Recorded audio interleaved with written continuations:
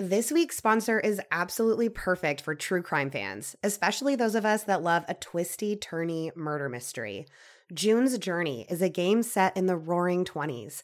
June's sister Claire and her husband Harry were found dead, and June is certain that they've been murdered. Now she must travel to New York, where her sister's estate was, to look after her niece and solve the mystery of Claire's death. You go along the journey with June, searching for hidden objects in different locations from the parlors of New York to the sidewalks of Paris, uncovering hidden clues to solve the mystery as you go. I'm already on chapter 6, and the mystery has gotten so good. I cannot wait to uncover more clues. I'm also loving how you get to customize your very own luxurious estate island. That's right. Let your imagination run wild as you decorate your island with expansive gardens and beautiful buildings. My pool is literally insane. It has a waterfall. Discover your inner detective when you download June's Journey for free on iOS and Android. Today's episode is sponsored by Acorns. Acorns makes it easy to start automatically saving and investing for your future. You don't need a lot of money or expertise to invest with Acorns. In fact, you can get started with just your spare change. Acorns recommends an expert-built portfolio that fits you and your money goals, then automatically invests your money for you. I don't know the first thing about investing my money, and it is all so overwhelming, I wouldn't even know where to begin. I love that Acorns makes it so easy and how you don't need a lot of money to get started. So head to acorns.com/creepers or download the Acorns app to start saving and investing for your future today. Paid non-client endorsement may not be representative of all clients. Tier 1 compensation provided. Compensation provides an incentive to positively promote Acorns. View important disclosures at acorns.com/creepers. Investing involves risk, including the loss of principal. Please consider your objectives, risk tolerance, and Acorns fees before investing. Acorns Advisors LLC, Acorns, is an SEC-registered investment advisor. Brokerage services are provided to clients of Acorns by Acorns Securities LLC. Member FINRA SIPC. For more information, visit acorns.com. I do have something to say. Oh, okay. What do you have to say, Logan? Okay, what I have to say is everyone needs to quit acting like me saying Cher was in Clue didn't make sense. Clueless. Oh, shit. Clue is another amazing movie. Oh, stop it. Okay, now everything I have to say is irrelevant.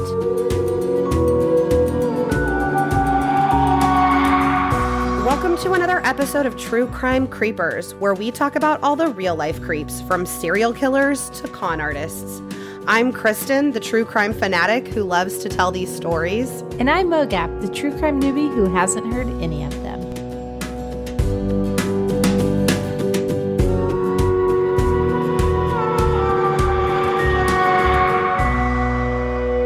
Also, I do have to give one shout out today. What's your shout out? My new dental hygienist, who, as I'm laid out in the chair and he's got all of his hands up in my grill, he looks at me and he says, "Hey, you going to McDonald's after this?" And I was like, what? And he's like, "Yeah, it's 25-cent cheeseburgers today." And I never felt more seen by my dental hygienist. Oh, good for her. I love feeling understood. See, you get would me. think it was a dude. My dental hygienist is Jake. You said her, and I said you would think, but he's a dude. I am so bad about that. I have such a huge gender bias, from years of programming. It's bad, and it gets pointed out. I point it out to myself a lot. We do this activity. It's really awesome, and it lists here's 30 people, and it says things like 35-year-old rape victim, or it'll say 500-pound billionaire. And it's funny because there's no genders on it, and it's talking about our perceived bias and identity and stuff. Every time they think the 500-pound billionaire is a dude, they think the rape victim is a woman. Yep. Every time. They think the doctor is a guy. Yep. It's just so funny because then at the very end, why did you assume it was a dude? And they're like, because it says, and they get the paper and it doesn't say it on the paper and they flip out. It's crazy. Yeah. No, because when you said we don't put any genders on there, I immediately was like, wait, then how come I already knew there was a woman and the billionaire was a man? Already. Yeah. I mean, it's a real thing. It's so hard to untrain yourself. It is. Oh, man, we got deep. Straight up. Straight up deep. The amount of people that have asked me what we're talking about today And I'm like, I really don't know. And you don't know. Yeah, I didn't really tell you anything about this one. So last week when we were talking, you brought up how like every week we do our intro and I say like, we talk about all the real life creeps from serial killers to con artists. And you're like, we haven't done a serial killer yet. I feel like we're lying to the people. And we're lying to the people. Yeah. Oh, is this when you told me about a Black Widow? And then I talked about the Ariana Grande song. Yes. And how you've never heard of a Black Widow. So I usually pick my cases week by week. Like I tried to like plan out the cases I was going to do and I would finish one and then I'd be like, okay, next up is this case. And I'd start reading about it and I'm like, ugh, I don't want to do this one every single time. Like I'm never into it. It has to call to you, you know? And so a serial killer, like serial killers haven't spoken to me yet, you know? And I probably won't ever do the biggies like Dahmer or Ted Bundy, which is the only serial killer that you know. Ted Bundy? Because I didn't know that other guy. No, yeah, Jeffrey Dahmer. Which even Russell was like, you don't know who that is. And I was like, I honestly love that about you because I think those guys are way too famous. And they all suck. You're not getting free fame from me, buddy. And I wanted to find a story that was more interesting than like loser guy who hit his head when he was young, peed the bed, set some fires, and was cruel to animals, ended up going around and killing a bunch of people. I'm sorry. Like, who is that? Every serial killer ever. Oh, I almost peed the bed last night because I drank a gallon of water. Okay, you don't know the McDonald triad? Why am I asking you? So is that I know the McDonald's Monopoly game scam. No, the McDonald triad is a theory that like there's three things: animal cruelty, fire setting, and bedwetting in childhood indicates later like violent, aggressive behaviors in adults. Having kids. So if you have like those three things, or a lot of times even just like two of them can be a very strong indicator, but all three, it's like ding, ding, ding, serial killer, like somebody locked this guy up. Nope, never having babies. This episode is sponsored by Prose. Supporting our sponsors really helps support the show. A couple of years ago, I decided it was probably time I figure out some kind of skincare routine, but the problem was, and has always been, too many options. I don't know exactly what I need or what's best for me and my skin. So thus far, my solution has been to just buy a skincare line off the shelf and hope it helps. But that's all about to change when my custom skincare from Prose comes in. Each and every bottle of Prose custom hair and skincare is made to order and personalized with a unique blend of naturally powerful and proven effective ingredients to meet your needs. In fact, in a third-party, double-blind, dermatologist-supervised controlled clinical study, aka the gold standard in research studies, Prose proved that personalization works better than off-the-shelf alternatives. Try it for yourself and get your healthiest hair in 30 days or get your money back. Prose is so confident that you'll love your results that they're offering our listeners an exclusive trial offer so that you can see the difference custom care can make. That's 50% off your first subscription order at prose.com/creepers.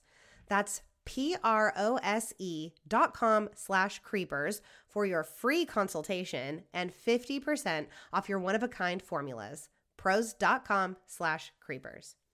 Okay, Mogab, I say this every week, but every week. I know. I was just about to say, are you so excited to tell me about? Yes, I am so excited. I say that every week, but every week I love whatever story I'm telling you. You're like excited in a non-creepy way to talk about something really sad. I don't really know if it's that non-creepy, to be honest. Like, it's fine. I think I'm kind of a creep sometimes, but it's a great story. Mm-hmm. Today, I am telling you the story of Belle Gunness. And I've heard her name pronounced a couple of times, Guinness, but I'm going to go with Gunness. That's what I think it is. Belle was a true success story. Like, she was able to overcome the struggles of being a woman immigrating to the U.S. on her own in the late 1800s. And living with the beast in that castle. By the end of the story, you might be asking yourself, who's the beast, really? Oh, no. Well, I guess you already know who I'm picturing. You're going to need to get rid of that image real quick because she managed to make a very comfortable life for herself by employing such tactics as arson insurance fraud, and lots of good old-fashioned murder. Oh. And many people, including me, think she got away with all of it. All right. I don't have an opinion yet. No, you don't. And I'm excited to hear your Shocking. opinion. I read a book for this episode called Hell's Princess, The Mystery. When did you have time to read a book? Look, it's been a very busy week, okay? That's why I had 3 days to edit the Brittany Murphy episode. It was called Hell's Princess, The Mystery of Belle Gunness, Butcher of Men. Hell's Princess. Was that her first like AIM screen name? Probably. Hell's I mean, Princess this 13. is the, 1800s, but... Oh. A woman ahead of her A time. woman far ahead of her time. It was March 1907, and Ole Budsberg was reading the personal ads in the newspaper when he saw one that would change his life. It read, "Personal. Comely widow who owns a large farm in one of the finest districts in LaPorte County, Indiana, desires to make the acquaintance of a gentleman equally well provided with a view of joining fortunes. No replies by letter considered unless seller is willing to follow answer with a personal visit.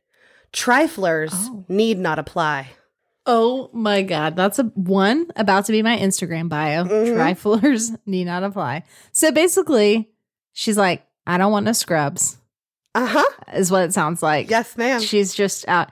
Also, personal ads, I forget that that's a thing, but one of my all-time favorite songs, as you know, Escape, the song, If You Like Pina Oh, Coladas. sure. It's called Escape? It's It's yeah, 1,000% called If You Like Pina Coladas.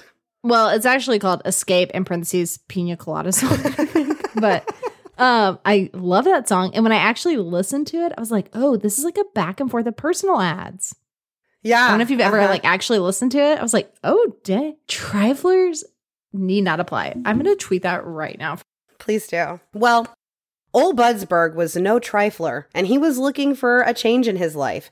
He was a 51-year-old widower with 2 grown sons, and this looked like a great opportunity. He wrote to the woman who had placed the ad, a widow herself named Belle Gunness.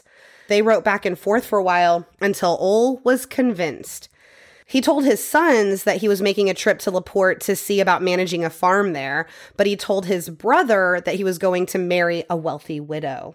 He returned a week later to his home in Wisconsin and sold his farm to his son, Matthias, for $1,000, which is about $28,000 today. Dang. On April 5th, with the cash from the sale plus a mortgage note for an additional $1,000 old-timey dollars, he got on a train and told his sons he'd write as soon as he could. On April... Sorry.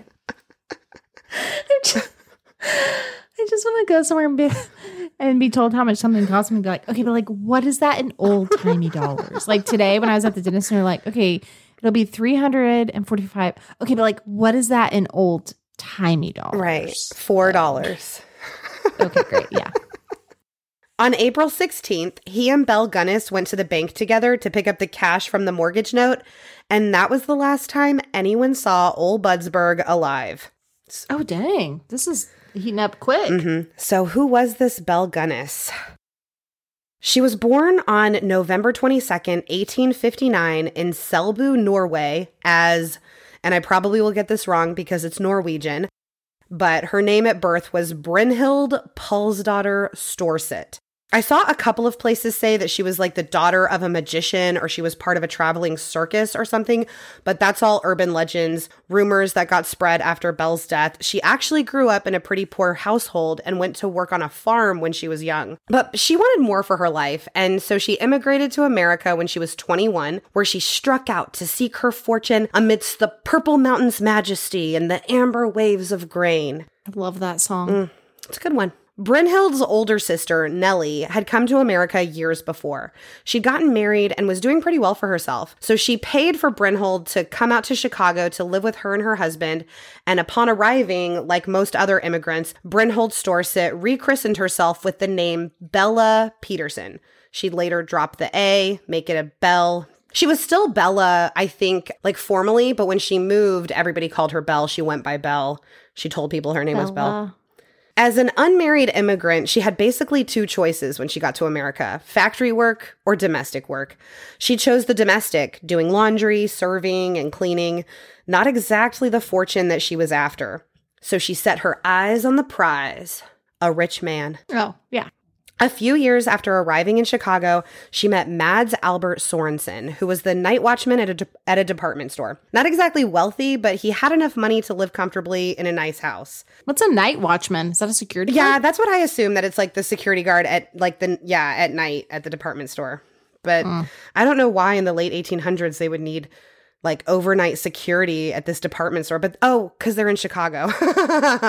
Oh, that's why. I like that term though, like the Waffle House third shift, the Waffle Night Watchman. Ooh. They were married in 1884 when Bella was around 24. I kid you not, she wore a black wedding dress. Very on brand. Not a lot's known about their first 10 years of their marriage, but I did find a few things that were really interesting. First was that she loved children and she wanted them very badly, and that she especially had a place in her heart for the orphaned or abandoned children, which is going to seem so weird, even a bit sinister later on. Like, she was very close with her niece, Olga, and she went to her sister, Nellie, and actually demanded that Nellie let her adopt Olga. Like, she was like, just give me your daughter. I'm going to demand we don't record any more of these without flowcharts. After your reaction to my last flowchart, you will be very lucky if you ever get another flowchart. So when Nellie obviously said, no way, you can't just have my daughter, Belle hardly spoke to her again. Wait, sorry, why did she want the daughter again? Because she just wanted her. She liked her a lot. She was very close with her. So she wanted her to be hers. Belle and Mads had these neighbor friends of theirs, the Olsons. Mrs. Olson got really... The Olsen twins? Again, late 1800s. Oh, shit. Mrs. Olson got really sick and couldn't take care of her baby Jenny anymore. And so she gave her to Belle to take care of. Belle was ecstatic. Her dreams of a child had finally come true. So years later, when Jenny's father tried to regain custody of Jenny, Belle fought him in court and won. So from then on, Jenny was always with Belle.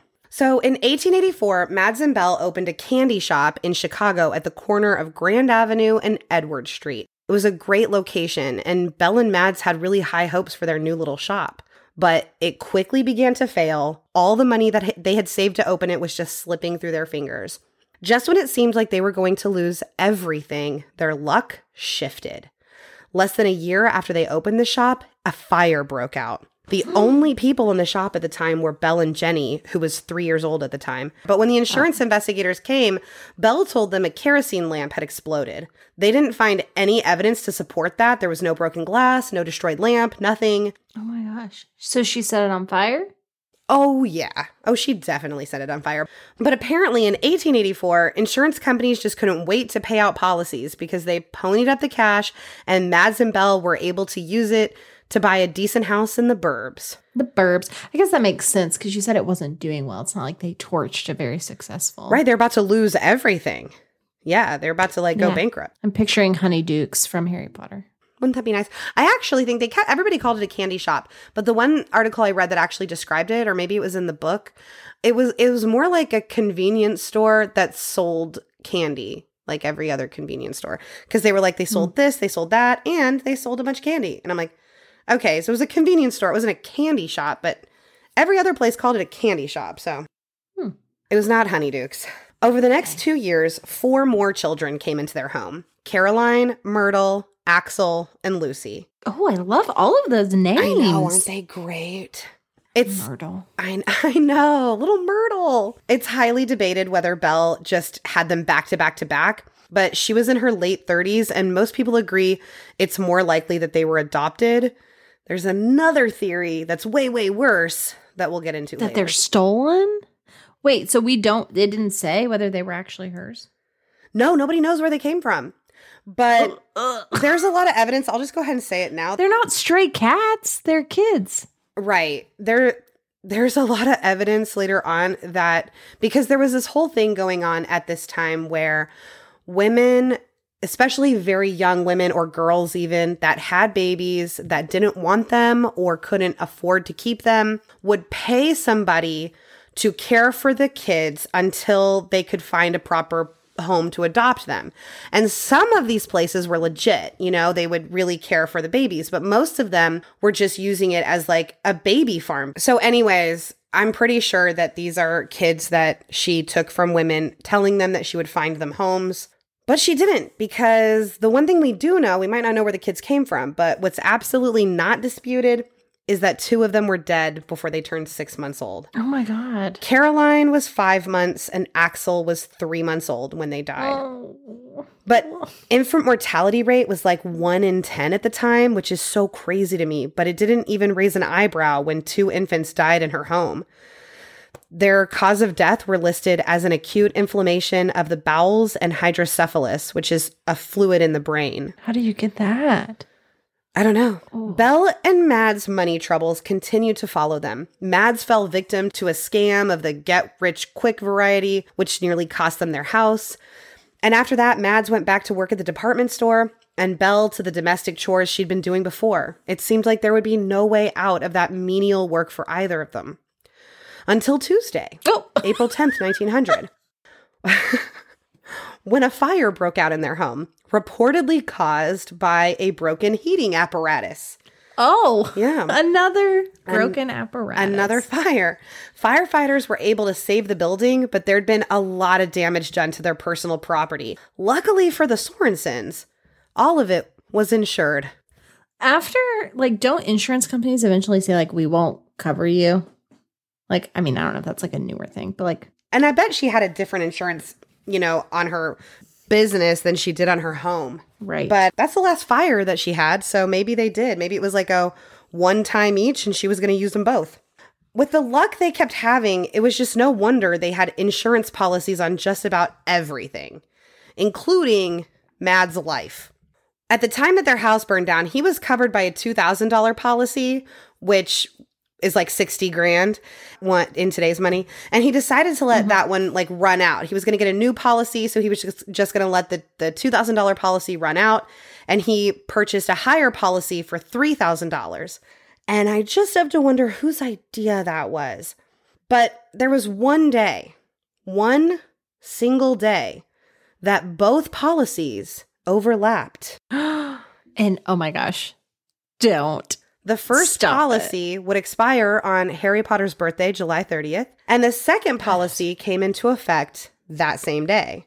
On the one day that both policies were covering him, Mads Sorensen died of a cerebral hemorrhage, sometimes also referred to as "my crazy wife killed me." Belle, yeah, girl, and you gotta stop. Oh, she's just beginning. No. I'm sorry. Like, triflers need not apply. And because he died on that day, she collected both policies, which, adjusted for inflation, is over $150,000. Is that old-timey money? $150,000 in today's money. It was a $2,000 and a $3,000 policy. Okay. Well, I'm just mad that, like, you're talking about insurance and all this, and every time something, like, adulty comes up in life, I'm like, that would have been a great thing for me to learn. And, oh, I don't know, any of the, like, 16 years I spent in schools. Right. Yeah.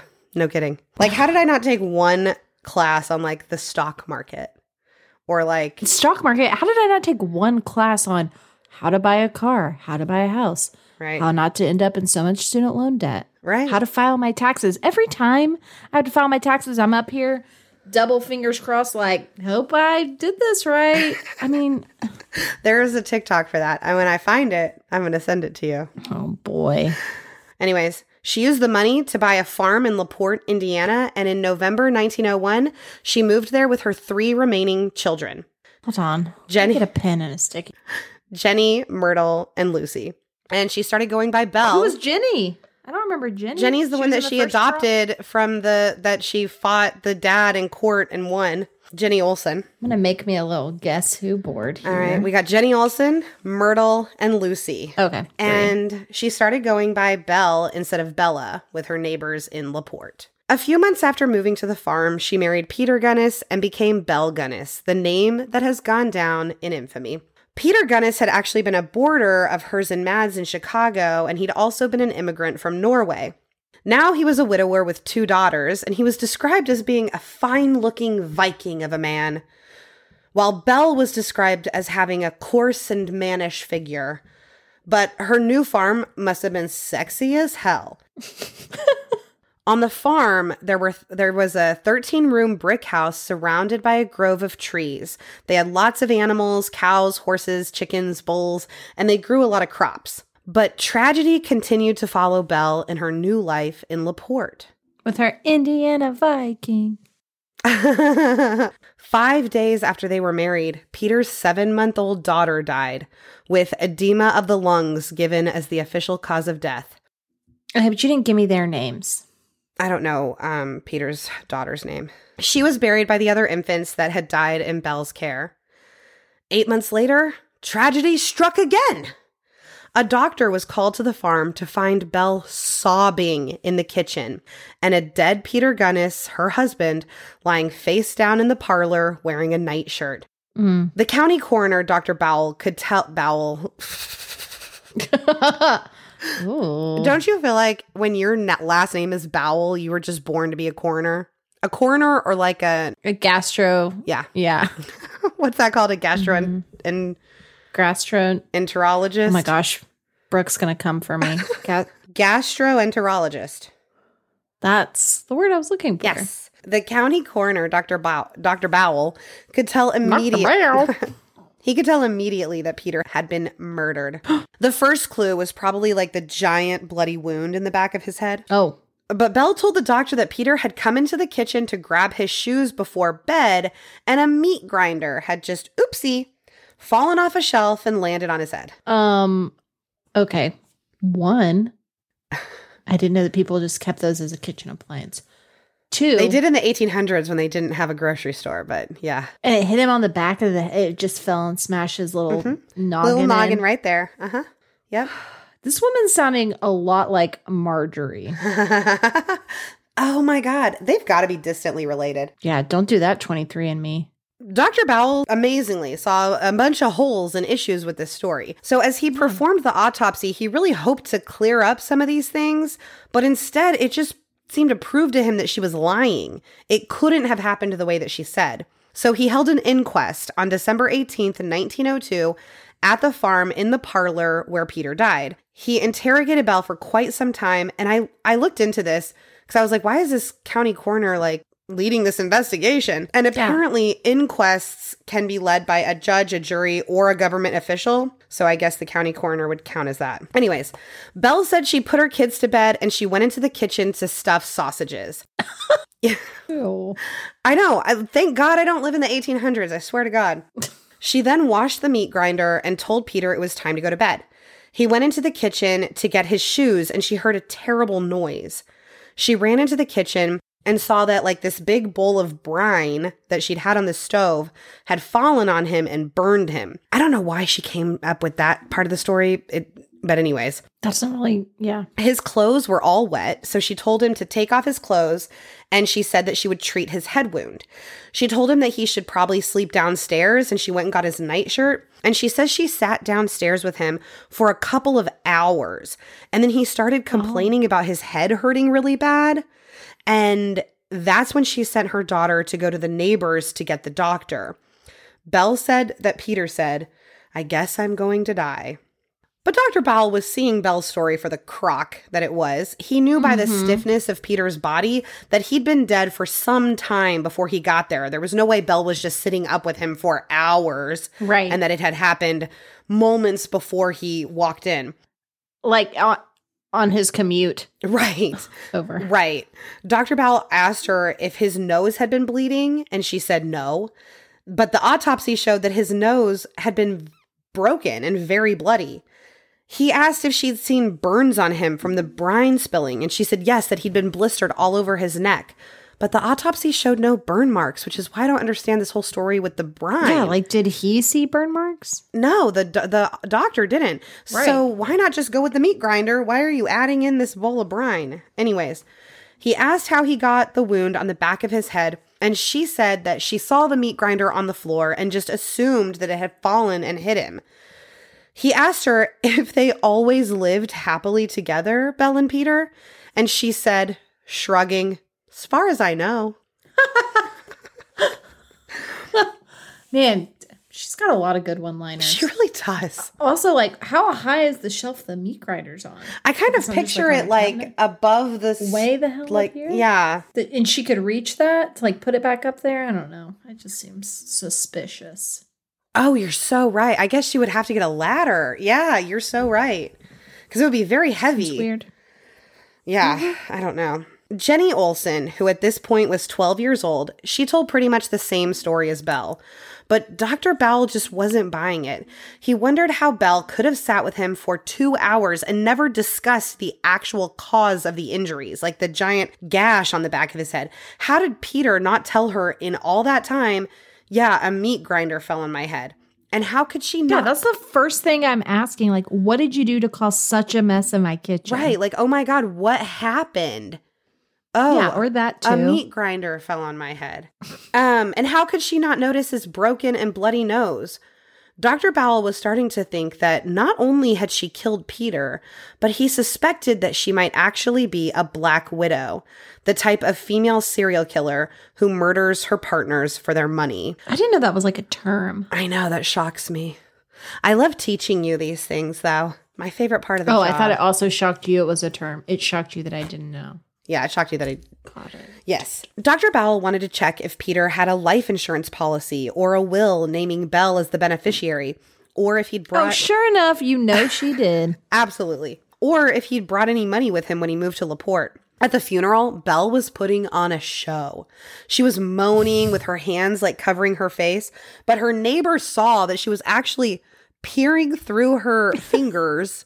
She's like peeking. Yes, like looking around at everyone to see like if she was having an effect on anyone, you know. How's she gotten away with so much so quick when she's so bad at it? I know. That's the biggest thing. Because rumors were spreading all over that Belle had killed Peter because people aren't stupid. At least some of the time. But this is the craziest part of this part of the story. For whatever reason, Dr. Bowell wrote in his official findings that Peter died by a falling meat grinder. All these coroners on the payroll are getting on my nerves. I have no idea what caused him to change his mind so abruptly, but... I do. She threatened him. Or gave him money. I don't think she threatened him. I think he would have like just been like, okay, well, you killed somebody, so, and I know that you killed somebody. How do you threaten somebody? Right, and then she's like, then I'm going to kill you. I think she would have just done it. I think he would have gone and been like, there's this crazy lady. She killed her husband, and now she's saying she's going to kill me. Can somebody arrest her and throw her in jail, please? She must have paid him off. I don't know. Something definitely fishy was up because his line of questioning, when he was questioning Belle and Jenny and all that, it showed that he obviously knew something was up. And she didn't answer any of those questions like really well. But before anyone knew it, the case was closed and the death was ruled accidental. But little Myrtle Sorensen, who was 5... I was just about to say, what about Lucy and Myrtle? She was 5 years old when Peter died. She told a friend a couple of years later at school, "My mama killed my papa. She hit him with a meat cleaver and he died. Don't tell a soul." Oh my gosh. I love, you know what that is? 5 years old. That's a kindergartner. They say the best stuff. Well, she was 5. Honest. She was 5 when he died, but it was a couple of years later when she told her friend that. And rumor has it that she told her friend this a week before Myrtle herself was killed. Shut up. Mm-hmm. Shut up. I know. That's it. Belle. Mm-hmm. I could handle the husbands. I mean, I really can't. I'm not okay with that. But Myrtle, little sweet baby Myrtle. Little Myrtle. Little Birtle, the Myrtle turtle. Myrtle. A few months after Peter died, an infant named Philip mysteriously showed up at her farm. This is the craziest thing. No. Okay. A midwife showed up to help deliver the baby. I'm like, did she think she was pregnant? I don't understand this whole story. Only to find that the baby was already born, bathed, and dressed. No. They're not just like storks flying over this house, dropping babies. Dropping babies. for her to just... But Belle was, again, the talk of the town. And who's the father? Why isn't anyone at like the local grocery store, church, whatever, being like, oh, there's that this woman with another baby. No. Maybe we should intervene. No kidding. This is not You know what I think? Texas. You know why I think? Because she's a woman. Okay, it was a few months after Peter died, so I guess people just assumed that it was strike Peter's. Myrtle from the records. Yeah, So well, all we not have yet. is She's Jenny still alive Olsen. right now. Myrtle died. At this point in the story, she's still alive. You just told me she... Yeah, that's several years from now. She told her friend that several years later. Yeah, and then you said, and then she ended up dead. Yeah, several years later, but we're not several years later in the story yet. Okay, we you just haven't told me jumped she with died. Myrtle yet. Spoiler alert. Okay. I just wanted you to know that she said that a week before she died, you know, dun dun dun. She's still kicking right now. All right, I wrote her name back down. Okay, Philip, Lucy, Jenny, Myrtle. Yeah. And Jenny is with an IE, by the way. I feel like that's important to know. Yeah, because I already wrote it with a Y. She's the only one without a Y. I should have said that earlier. You're right. I should have just made you a flow chart, but you would have hated it. Yeah. Yours is 1,000% worse than mine. I know, because I wasn't anticipating having to do that. Flow charts are hard. Belle was again the talk of the town, with people saying that the baby looked far too old to be a newborn, but said that she just must have adopted this one too. Later, those rumors would become far more nefarious. Mm. So without Peter around, Belle started taking care of the farm entirely by herself. She did everything, and it was really hard work. By 1904, she was over it. She posted a help wanted ad in the Norwegian newspaper of Chicago, and pretty soon, 30-year-old Norwegian immigrant Olaf Lindboe came a-callin'.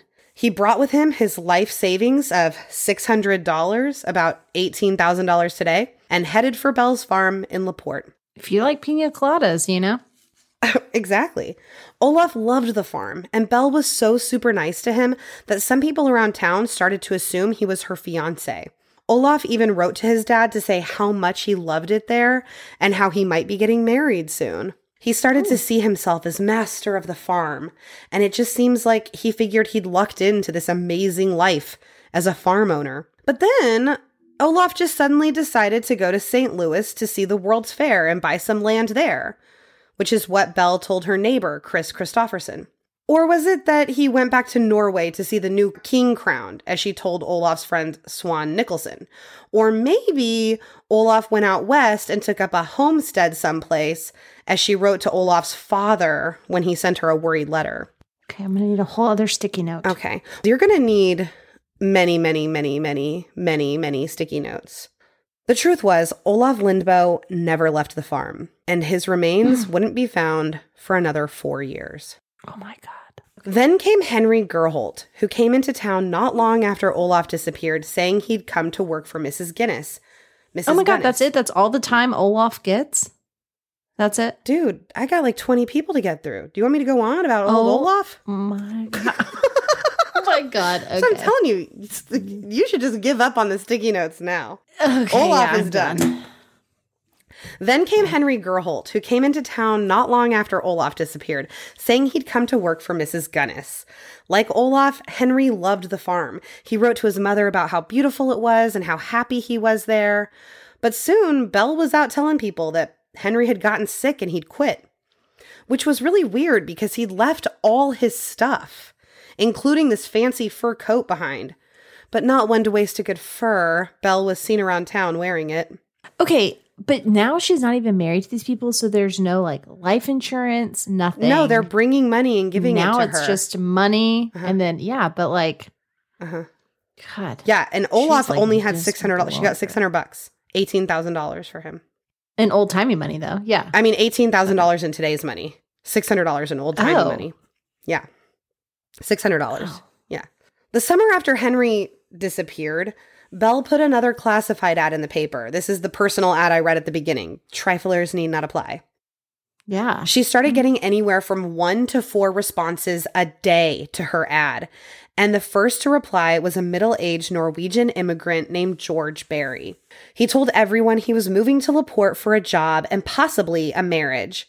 He brought with him $1,500 in cash, about 40 Okay, grand. but is Belle low-key going viral in the 1800s? Yeah, basically. Like 4 responses a day? Mm-hmm. 1 to 4 viral. every day. I agree. Then there was Emil Tell, who quit his job after telling his boss he was going to marry a rich widow and headed off to LaPorte with $2,000. Then Ole Budsberg that we talked about at the top, he sold his farm to his sons and headed to LaPorte. 40-year-old John Moe cashed $1,000 in checks at a bank and told the teller he was going to LaPorte, Indiana, and that's just a fraction of them. Men started showing up at her house every week, and she'd introduce them to her farmhand that she had as her cousins. But they wouldn't stay long, and every single one of them left their trunks behind. One room was just stacked full with 15 trunks and men's clothes. She told the farmhand that all of her cousins had just left their clothes, and she didn't think they'd be back for them. And he was just like, okay, cool, whatever. I don't even have 15 cousins. This is wild. Yeah. And they're all coming to visit, but at different times. They don't want a full family reunion, you know. They want to space it out a little bit. I didn't even know there was that many people in LaPorte, Indiana, like today. No, there's not. Yeah. They're coming from all over. She put these classified ads in Chicago, in like whatever. But they're not leaving, you know. They there. Life doesn't happen bi-weekly, so why should payday? The money you earn can be in your hands today with EarnIn. EarnIn is an app that gives you access to your pay as you work, up to $100 a day or $750 per pay period. Just download the EarnIn app and verify your paycheck, and then access your money as you earn it instead of having to wait for it to hit your account. Any money you access, including any optional tips, are automatically repaid from your next paycheck. It is a much-needed alternative to predatory payday lenders for people that find themselves in a bind, like a bill due Wednesday when payday isn't until Friday. Or you're like me and you're just getting slammed with birthdays. Why are all my friends Tauruses? With EarnIn, I don't have to worry about being late with a gift because I had to wait for payday. Download EarnIn today, spelled EARNIN, in the Google Play or Apple App Store. When you download the EarnIn app, type in Creepers under podcast when you sign up. It'll really help the show. Creepers under podcast. Subject to your available earnings, location, daily max, and pay period max. See earnin.com/TOS for details. EarnIn is a financial technology company, not a bank. Bank products are issued by Evolve Bank and Trust, member FDIC. Hey, it's Kaylee Cuoco for Priceline. Ready to go to your happy place for a happy price? Well, why didn't you say so? Just download the Priceline app right now and save up to 60% on hotels. So whether it's Cousin Kevin's Kazoo Concert in Kansas City, go Kevin, or Becky's Bachelorette Bash in Bermuda, you never have to miss a trip ever again. So download the Priceline app today. Your savings are waiting. Go to your happy place for a happy price. Go to your happy price, Priceline. Belle then hired a local man named William Brigiski to dig holes that were 6 feet long, 3 feet wide, and 4 feet deep. For what? She said that it was for her trash. She did not refer to them as such. No, ma'am. No. I want to just go get one cocktail with her. Yes. And make it out alive. And like, yeah. My trash. Triflers need not apply. So in 1906, Jenny Gunnis was 16 and she was blonde and beautiful and had the guys in town just falling over themselves for her. But Belle told Jenny that she wanted her to go to college in Los Angeles and that she was going to make all the arrangements for her to go. She'd even arranged for a professor to come by to escort her to LA. Jenny was really sad to leave, and she told all the boys about leaving to go to LA, and they were all crestfallen at the news that Jenny was leaving. And several stopped by the farm at different times to say goodbye, only to find out from Belle that Jenny had already left a few days before. They were so confused. The farmhand hadn't even seen the professor come in to take her. Several of them tried to keep in touch with Jenny in LA, but nobody ever heard from her again. Not sweet Jenny. Why is she doing this to her kids? This is the one I really don't understand. I mean, the men, obviously the money. College. But Jenny, like, I wonder if she had life insurance on her or something, or if maybe she'd caught on to what Belle was doing at the farm. Those are the only two things I can think about why she would kill Jenny, because I don't get it. Because honestly, she was so pretty, she probably could have had a really good marriage, and then Belle could have, like, you know, gotten some of that money. And, like, not to unpack this, or we'll be here all night, like, whatever that mother-daughter relationship is. Right. But, like, they're not, like, cool, right? They're not, like, help me get ready for the dance and let's stay up all night and let me tell you about my boy problems, Mom. Yeah. Like, right? I mean, they're not close. Don't think they had that relationship, no. Yeah. So I wonder why Jenny's even, like, around her mom at all. Well, she lives there. I don't even know if it's her mom. But, like, at this age, can't she be out of there? 16? I don't know. I mean, maybe she could have gotten married and left. I don't know. It doesn't... Jenny also lied through her teeth for her. So maybe she had some sense of loyalty to her. I don't know. Oh, my goodness. Okay, I'm scratching Jenny out. Yeah, scratch her out. That's sad. So I got Myrtle, Lucy, and Philip. Yep, that's who's left. The farmhand didn't want to stay on after Jenny left, so he quit, and on came a man named Ray Lampier. I think it's Lampier. It might be Lamphere, but we're going with Lampier. Some people say Belle had her eye on him for a while and just offered him the job. Others say he heard about the job through the local carpenters union and met up with Belle for an interview, and she hired him on the spot. But either way, by early July 1907, Ray was living at the farm and bragging to all his drinking buddies that he and Belle were doing the horizontal tango. Is that a direct quote? That's a direct quote from the book. No, that is my paraphrasing for you. Okay. Well, Ray wasn't the only employee Belle was hooking up with. There'd been this guy, Peter Colson, who worked for her for 2 years, and he said she'd come to his room at night and, quote, make love to him with sweet words and caresses.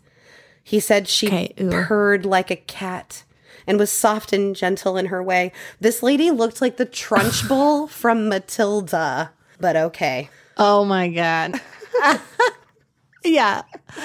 Ew, Peter. Belle had also been keeping up a correspondence with this guy, Andrew Helgeline, who had seen an ad of hers in the Minneapolis paper. She spent a whole year and a half writing letters back and forth with him, trying to get him out to her murder farm, but he wasn't as eager as all those other guys before him. Yeah, long distance. Yeah. This was no gullible guy. Andrew had spent 10 years in prison for robbing a post office and then burning the building down. But she wore him down. Belle lied to him and told him she had 74 acres, which was twice what she actually had. And she asked him how much cash he had to invest. Their letters turned from business to love letters, and Belle begged him not to tell anyone of his plans of coming to LaPorte, especially his family. She told him to sell anything he could get cash for and to bring anything else with him to the farm, but definitely don't leave money or stocks down there, you silly boy. One letter to Andrew shows what a cunning, manipulative psychopath Belle Gunness was. It read, I know now that you are a man with knowledge of many things and have seen how smooth and evil so many people are and how much fraud and tricks they are up to and would take all one had and do not want to work but live on others and do not care what evil they do. My friend, just keep away from such people. Yourself? Exactly. Meanwhile, Ray Lampier had been going around town telling everyone that he was going to marry Belle. But when Andrew showed up, she told Ray she was giving his room to Andrew and Ray could go sleep in the barn. Oh, no. Mm-hmm. Thank you, next. Belle took Andrew to the bank to cash some certificates of deposit for nearly $3,000, almost $75,000 in today's money. But the bank said it would take like 5 days, and Belle was super annoyed about this. When it finally did come in, Belle insisted they get it all in cash and told the guy at the bank to mind his own business when he asked Andrew what he was going to do with all the money. Oh my God, Belle, sorry this free money isn't fast enough for you. Right. I got this guy to kill. Can you hurry it up, please? Yeah. What's the tally count so far? We don't know, really. Just like she's at least killed 10 people, children and baby daddies.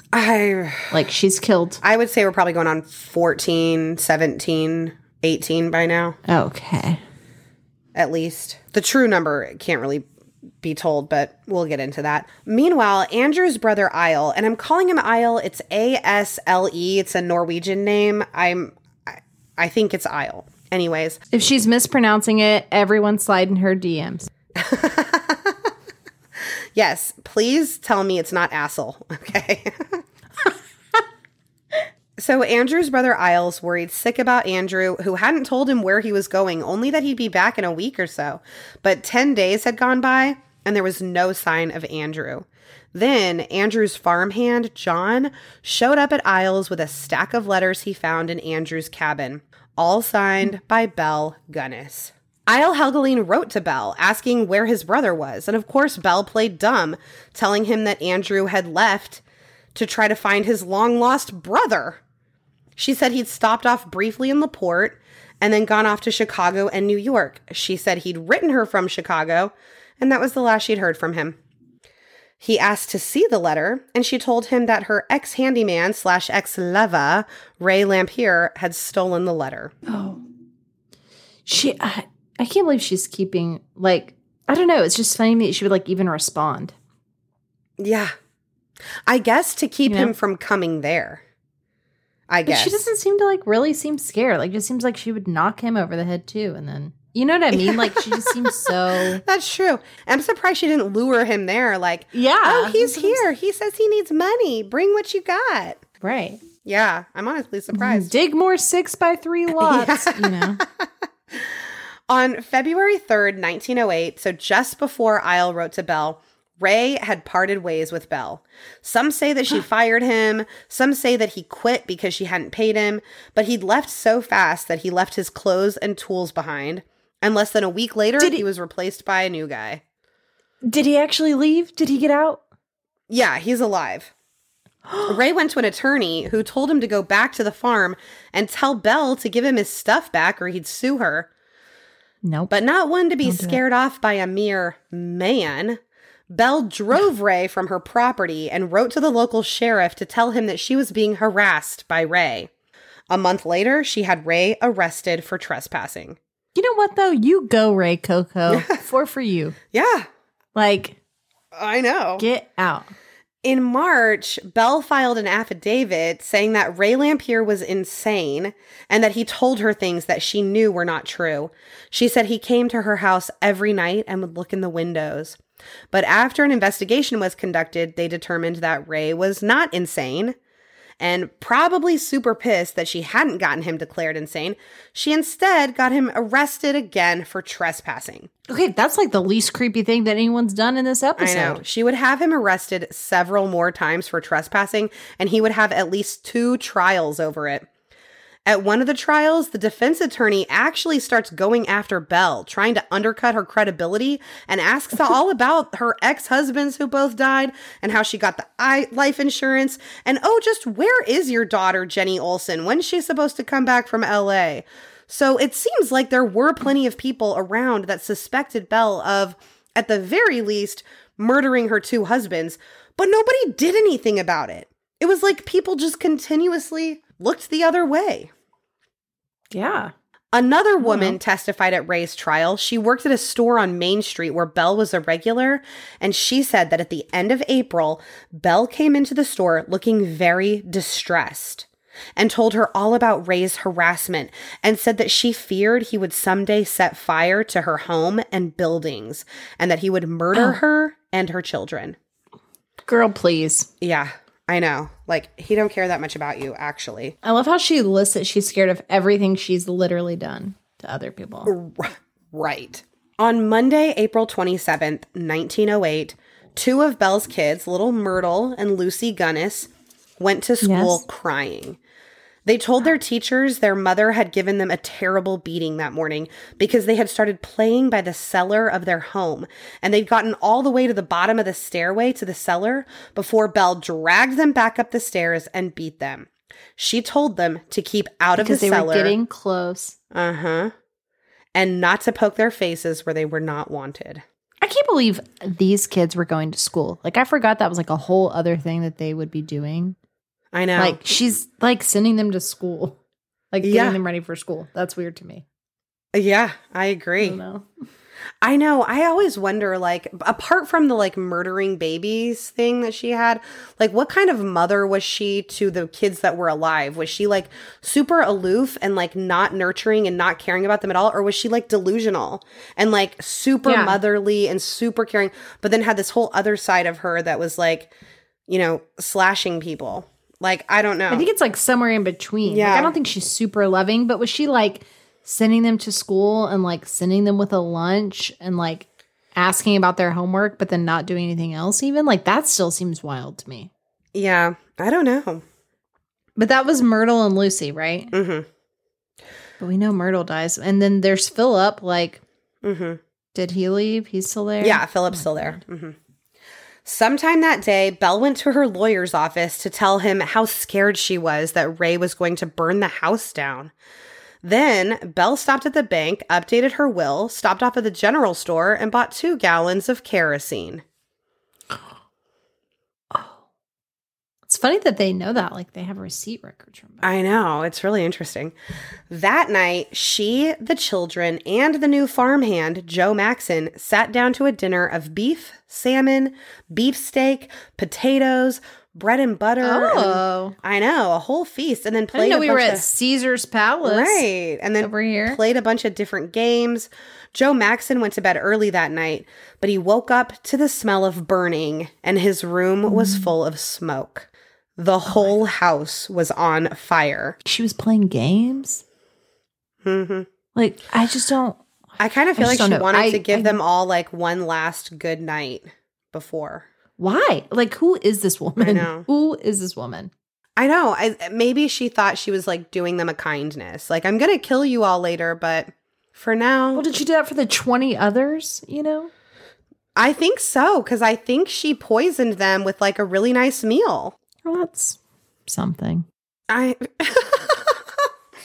It's something. This is going to keep me up at night in terms of, like, trying to figure out. She's like an enigma. Her, like, who psyche. is this? Yeah. Yeah. We'll go into that a little bit at the end. He pounded on the door that separated his room from, like, the main part of the house, and he tried yelling fire, but he could barely breathe. He ran out of the house, and he saw the roof right over his bedroom collapse just minutes after he made it out. He tried to get into the house with an axe to get to Belle and the kids, but the fire was too much. At this point, several neighbors had noticed the blaze and came to try and help. They threw bricks at the upstairs window where Belle and the kids slept, but there was no response. They grabbed a ladder and they climbed up and they tried to, like, see in the bedrooms, but all they saw were empty mattresses, no bodies in the beds. They were not sleeping there. They thought about going into the bedrooms, but they could see the fire coming in from the door and they were too afraid to risk it. There was nothing any of them could do except stand there and watch it burn. The fire raged for nearly 2 hours. By the time the flames died down enough that they could start putting out the fire with pails of water, the house was barely still standing.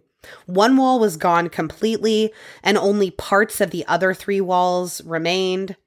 Hundreds of spectators began to show up, and rumors began to spread that Belle had set the fire herself. Well, no shit. But everybody.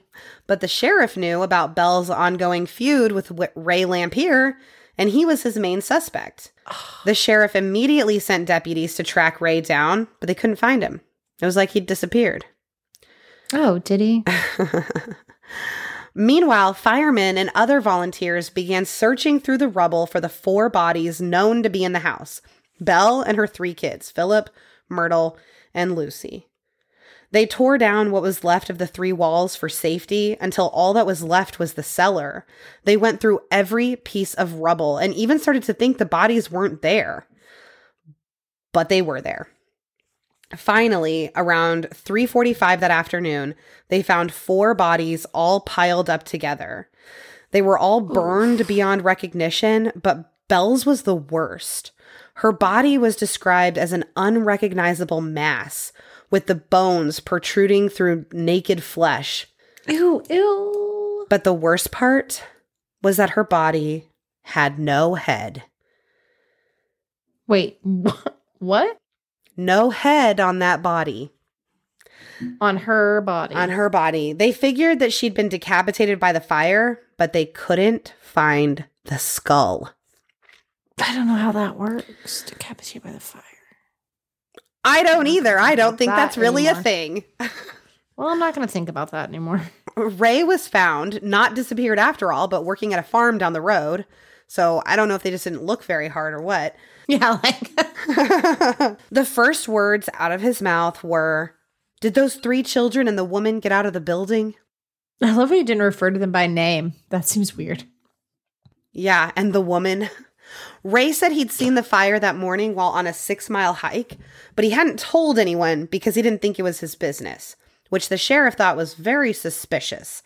And he was... I mean, you know what? Honestly, I wouldn't be poking my head around there either. No, not when she's been going around town telling everybody, Ray Lampiere's going to burn down my house. Yeah. I don't know, though. Maybe if I did see it burning down, I'd be like...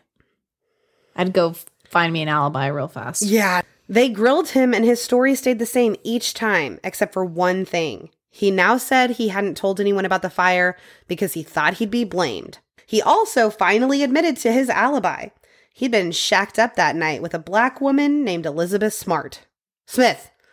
Elizabeth Smith.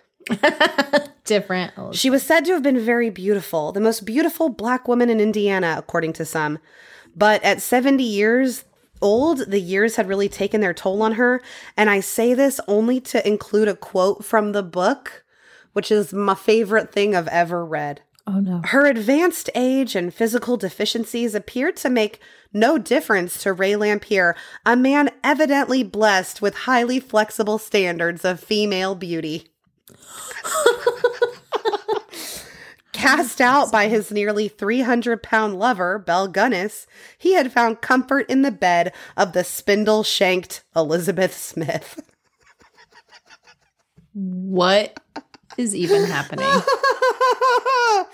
Oh my God. That was from the book. I can't wait till like one of my friends is dating someone that I just don't approve of and like need to find a way to like tell her. I could just say, "Oh, I see that your standards are a lot more flexible now."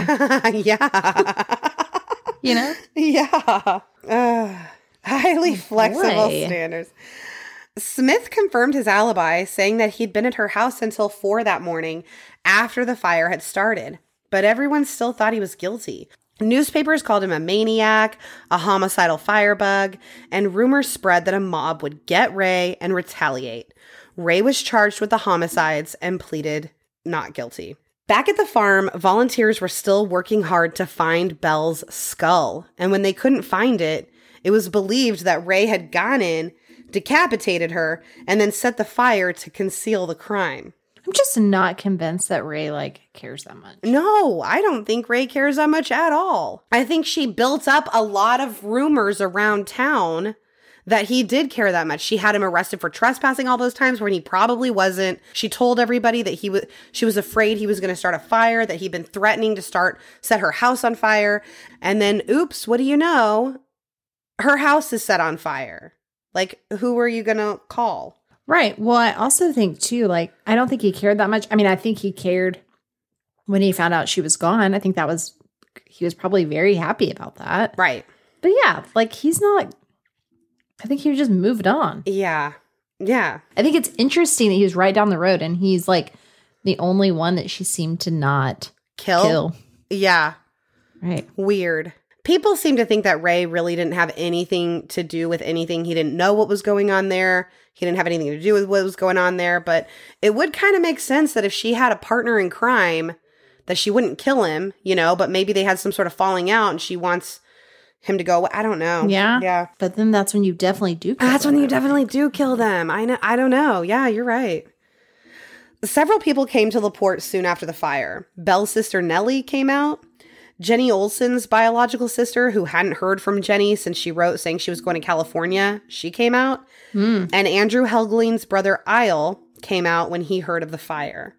So Isle goes to the farm. He starts looking through the rubble. He's hoping for a clue to his brother's whereabouts.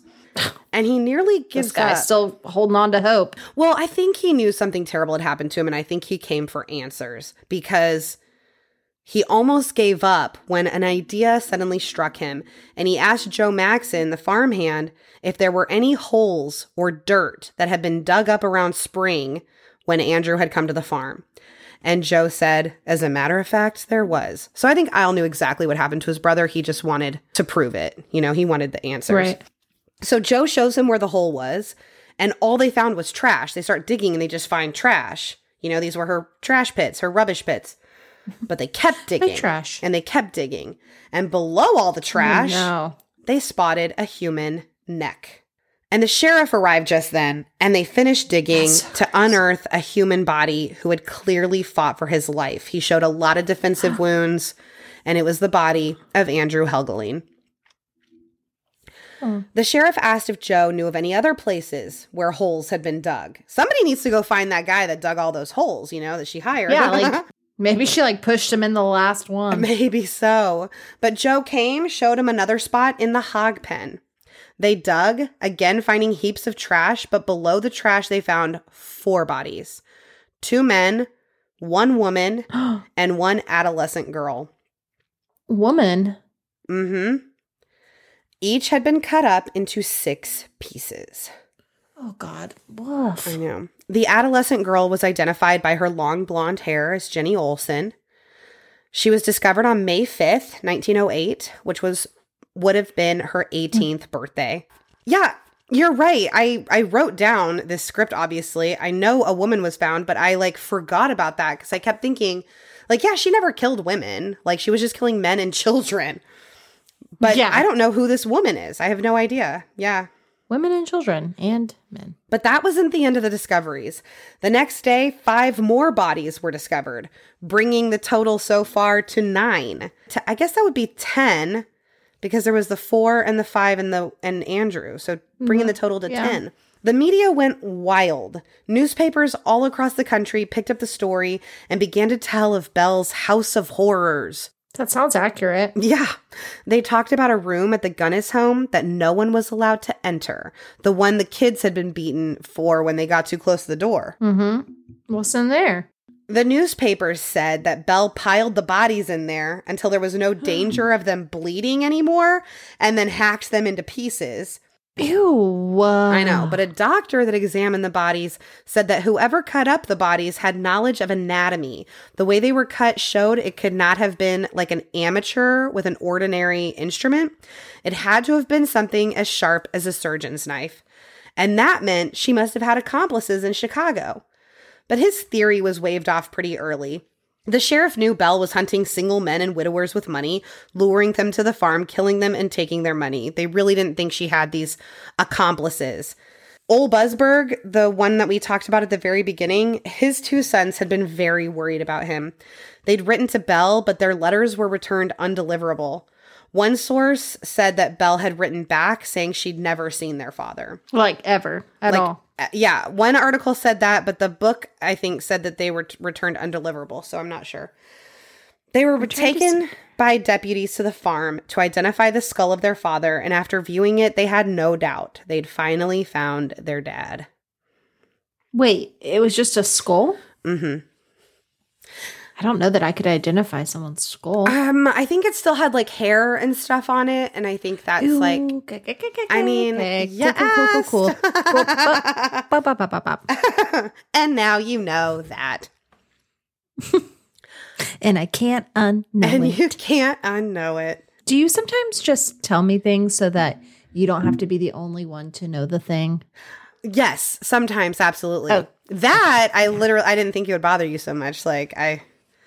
I really thought you wanted to know how they identified the skull, but sorry. The postmortems of the bodies suggested a certain scenario for all the killings. She would poison them with a home-cooked meal and then use a cleaver or a hatchet to their skulls. She would drag their bodies into her cellar, remove the heads and the limbs, put all the pieces into sacks, haul them out to her hog lot, dump them in a hole, and then she would add quicklime to speed up the decomposition. I'm like really shook by this story, like not in a scared way, but like that this woman killed so many people, like just like one after another, and like no one's caught on. Even like, well, it's not even like no one's caught on. I don't even feel like people are inquiring, really. Right. It's almost like no nobody one's even gave like, a shit. Where are all these babies coming from?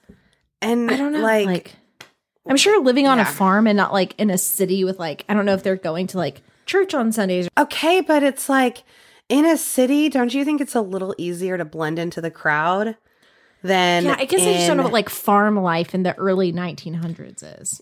Do you know what I mean? Yeah. No, I don't either. Newspapers branded her as the most fiendish murderer in history, and people showed up in droves to this farm. Hotels were selling out of rooms, and on Sunday, May 10th, somewhere between 16,000 and 20,000 people descended on the farm to check it out.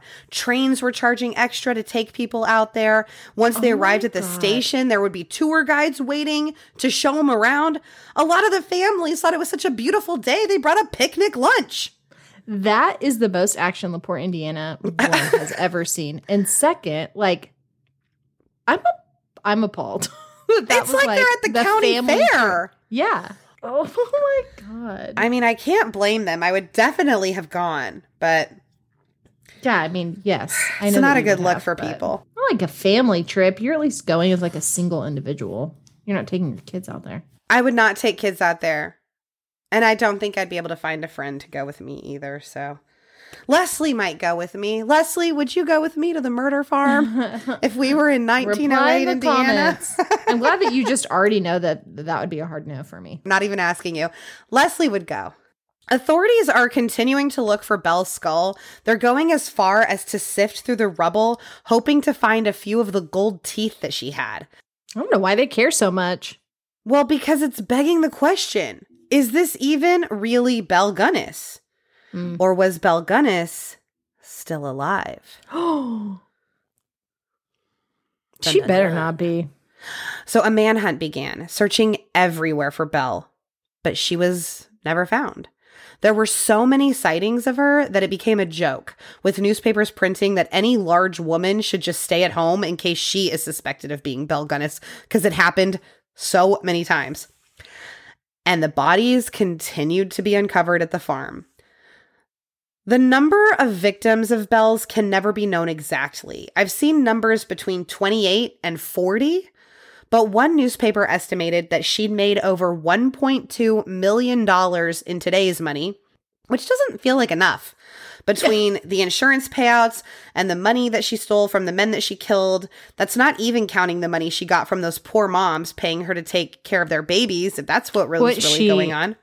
What she should have done is taken all those trunks of clothes and put them on ThreadUp from all those men, and she could have been making money. 1908. Yes, 1908. Yeah, okay. Well, I'm sure they had something similar. Yeah, maybe so. She held the Guinness World Record for greatest number of murders ever ascribed to a murderess. But I really hope that's not a thing anymore. Like, I hope no one's out there trying to, like, beat the record for, like, most murders. Well, they are now that you told everybody. I don't think it's a secret. I don't think our listeners are the murdering type. They're pretty cool. Pretty cool. That's what people said about Ted Bundy, too. And then look. I don't think anybody called him pretty cool, but maybe. One man came forward to tell his story of a close call. He'd been lured to the farm by one of Belle's ads, like so many other men. He was put up in the same room as the others because they all stayed in the same room. Like, she had this room for them. Yeah. On his first night, he woke up in the middle of the night just feeling something strange hovering over him, to find Belle standing over his bed. Speaking from experience, that is terrifying. Yes. She ran out of the room, and it freaked the guy out so bad that he stayed awake for the rest of the night and left as soon as the sun came up. And he's convinced that Belle is still alive, and that if he hadn't woken up when he did, that he would not be. The New York Times front page offered 4 theories surrounding Belle Gunness. Theory number 1, that she feared exposure of her long murderous career, so she killed her 3 kids and herself, set fire to the house to conceal the crimes. No. Theory number 2, that Belle feared exposure, so she fled after killing her children, putting the headless body of another woman in the house to mislead authorities. Yes. Yes. Theory number 3, that Ray Lampier, the farmhand, did the killing from a double motive of revenge and jealousy. No. Theory 4, that the quadruple crime was committed by a murderous gang with headquarters in Chicago who feared exposure by Belle of a long series of murders for insurance. I'm sorry. They just wanted an even number or what? Yeah. No. Yeah. Most people, including the mayor and the police chief of Chicago, were going with theory number 2, that Belle had killed the 3 kids and staged her death to escape punishment. Especially since they were all found, like, huddled together in one room of the house. And I don't believe for a second that Ray lit the fire. Belle definitely lit the fire. I don't think she'd kill herself anyway. And yeah, I don't think her head would just decapitate itself. But I don't know anything about fire, so maybe, I don't know. Anyways, the sheriff and the prosecutor were really trying to build a case against Ray Lampier, so they were insisting that Belle had died in the fire. And then the results from the medical examiner came back. The body supposed to be Belle Gunness was estimated to be about 5'2" and weigh 130 pounds. But Belle was 5'7" and closer to 300 pounds. Like, there's just no way that that body was hers. Yeah, that's like 2 of them. Right. I don't believe it. But the sheriff wasn't giving up. For whatever reason, he was intent on charging Ray with this crime. His guys worked hard. And I'm like, you haven't changed your mind since uncovering 20 bodies? Yeah. Like, you had Ray that night when Belle and the kids were these innocent victims that he had killed. But now you see that she's actually this crazy murderer that's gone on this crazy murder spree. And that hasn't, like, made you rethink Ray's guilt? Yeah, like, those things are, like, they are together. Like, right. I just find my words, but you know what I mean. Right. I don't get why he was so intent on this. And you'll see how intent he was. So his guys worked hard, sifting through the rubble, looking for those gold teeth of Belle's, and they finally got something. They found a pair of upper and lower dental bridges that the dentist confirmed were that of Belle Gunness's. How her skull managed to perish in the fire but leave her false teeth so unharmed was anyone's guess. But it was enough to bring arson and first-degree murder charges against Ray Lampier. Wait, was it only her false teeth were Yeah, found? it was just these bridges, dental bridges. The things that she could just take out? That seems convenient. Huh. Exactly. Ray, no, I think they're attached to your teeth. I mean, they are. I don't think they're like dentures where you can like. No, they're attached. I mean, you would have to like use some hardware to get them out, but it's not like pulling your real teeth. Like, there's not going to be all this like blood.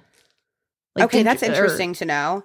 But that's also not even what I think happened. But I'll tell you. But that might have been like she left it herself. Like, she's like, but they were in such good shape that I don't think those teeth were in that fire. I don't. Okay. And I'll tell you why. Because his trial was really interesting. Ray's trial. He was insisting he didn't set the fire. He said he worked for Belle, but he never saw her kill anybody, and he didn't know she killed anybody. I cannot believe he's on trial. That makes me so angry. But his trial's really interesting. The main defense in the trial was that it was not Belle's body in the fire, because then they could say that Belle set the fire herself, right? Mm-hmm. So Ray's attorney showed evidence that contradicted the dentist's identification of the teeth and the bridge work. And they even did this like insane experiment with an actual human jawbone. They attached similar bridge work to it and burned it until the bone could be so easily crushed that you wouldn't find the skull, you know, because like there's no skull with this bridge work. I'm surprised this is all happening in this early. I mean, I guess it's not that, but like 1900s, like I didn't realize they were doing all this in a trial. I know. I thought it was really interesting too. The teeth totally crumbled in this experiment, and the bridge work showed a ton of damage. Oh. Also, Joe Maxson, Belle's farmhand, he testified that he saw this guy Schultz, the guy who actually found the teeth in the rubble. Mm-hmm. He saw him pull the bridge work out of his pocket before finding it in the rubble. And this was corroborated by another witness as well. And I think that's what happened. I think they planted that there because they wanted to put Ray in jail for some reason. So on November 26th, 1908, Ray was found guilty of arson and sentenced to 2 to 21 years in prison.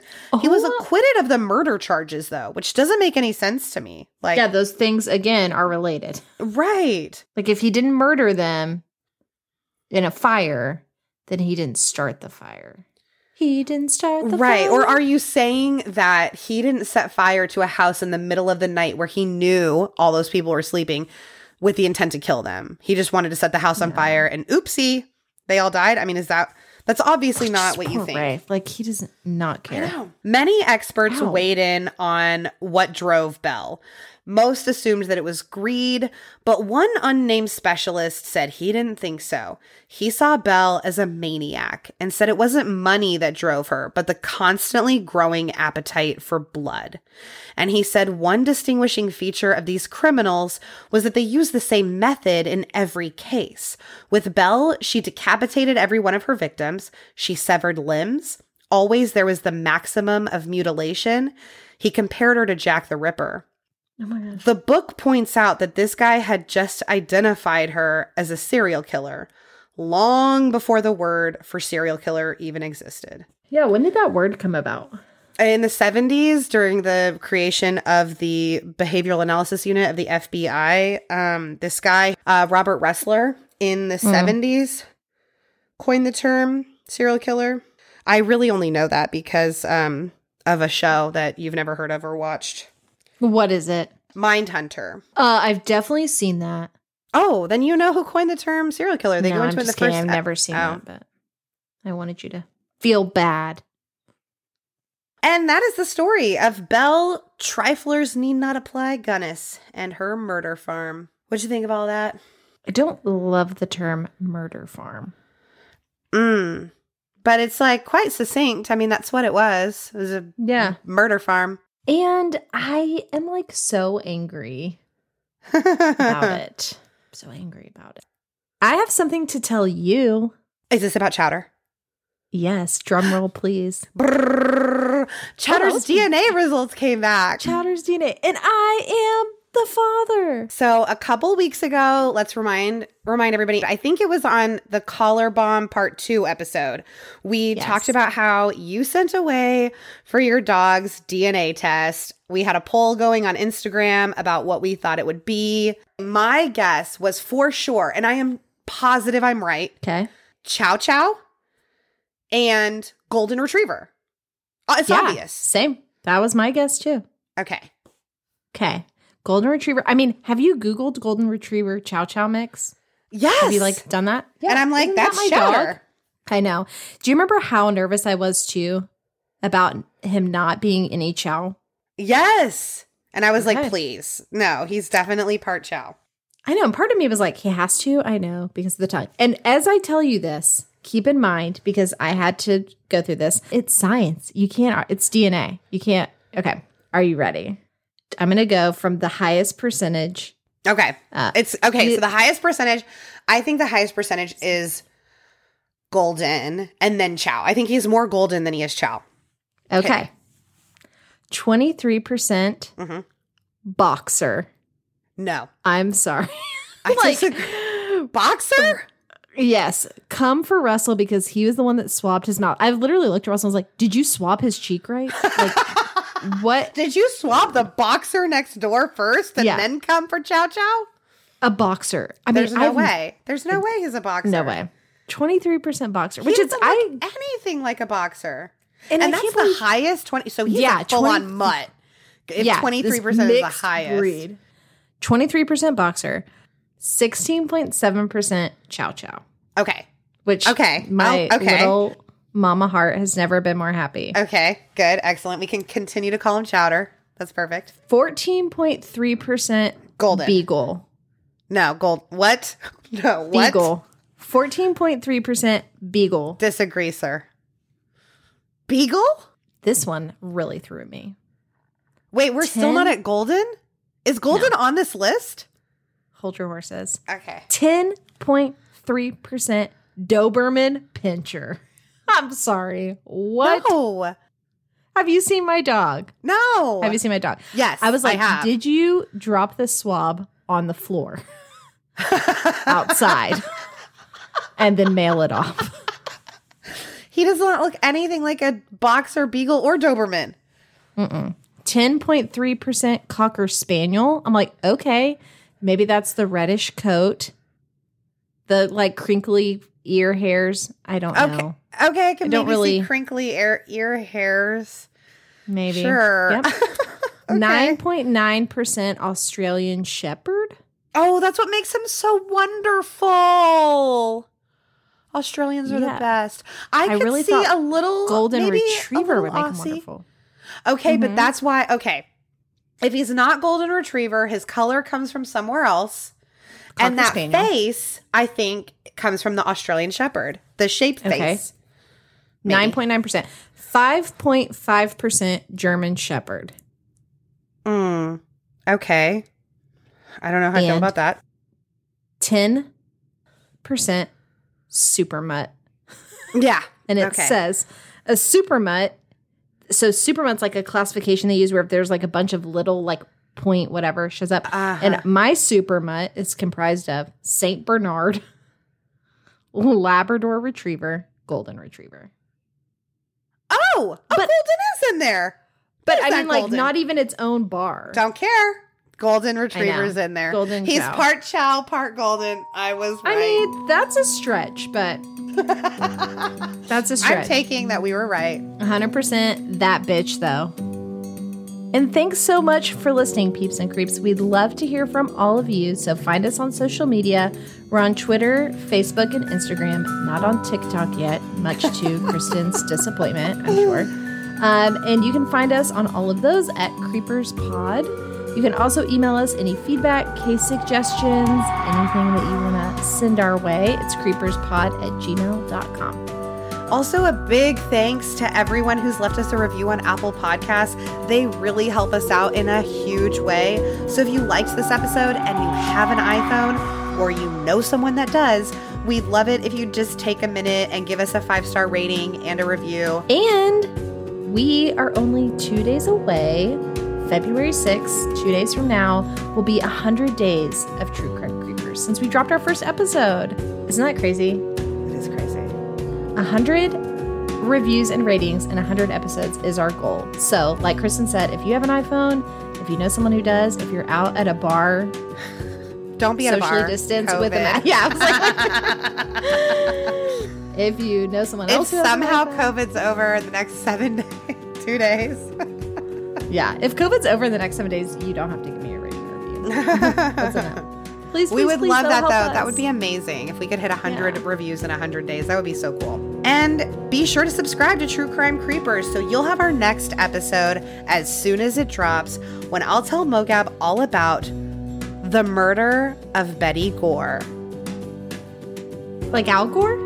No, different Gore family. Texas story, Texas Monthly. Skip. No, not Skip. It's before Skip's time. Oh, okay. Yeah. Sounds gory. It's pretty good. Bye, peeps and creeps.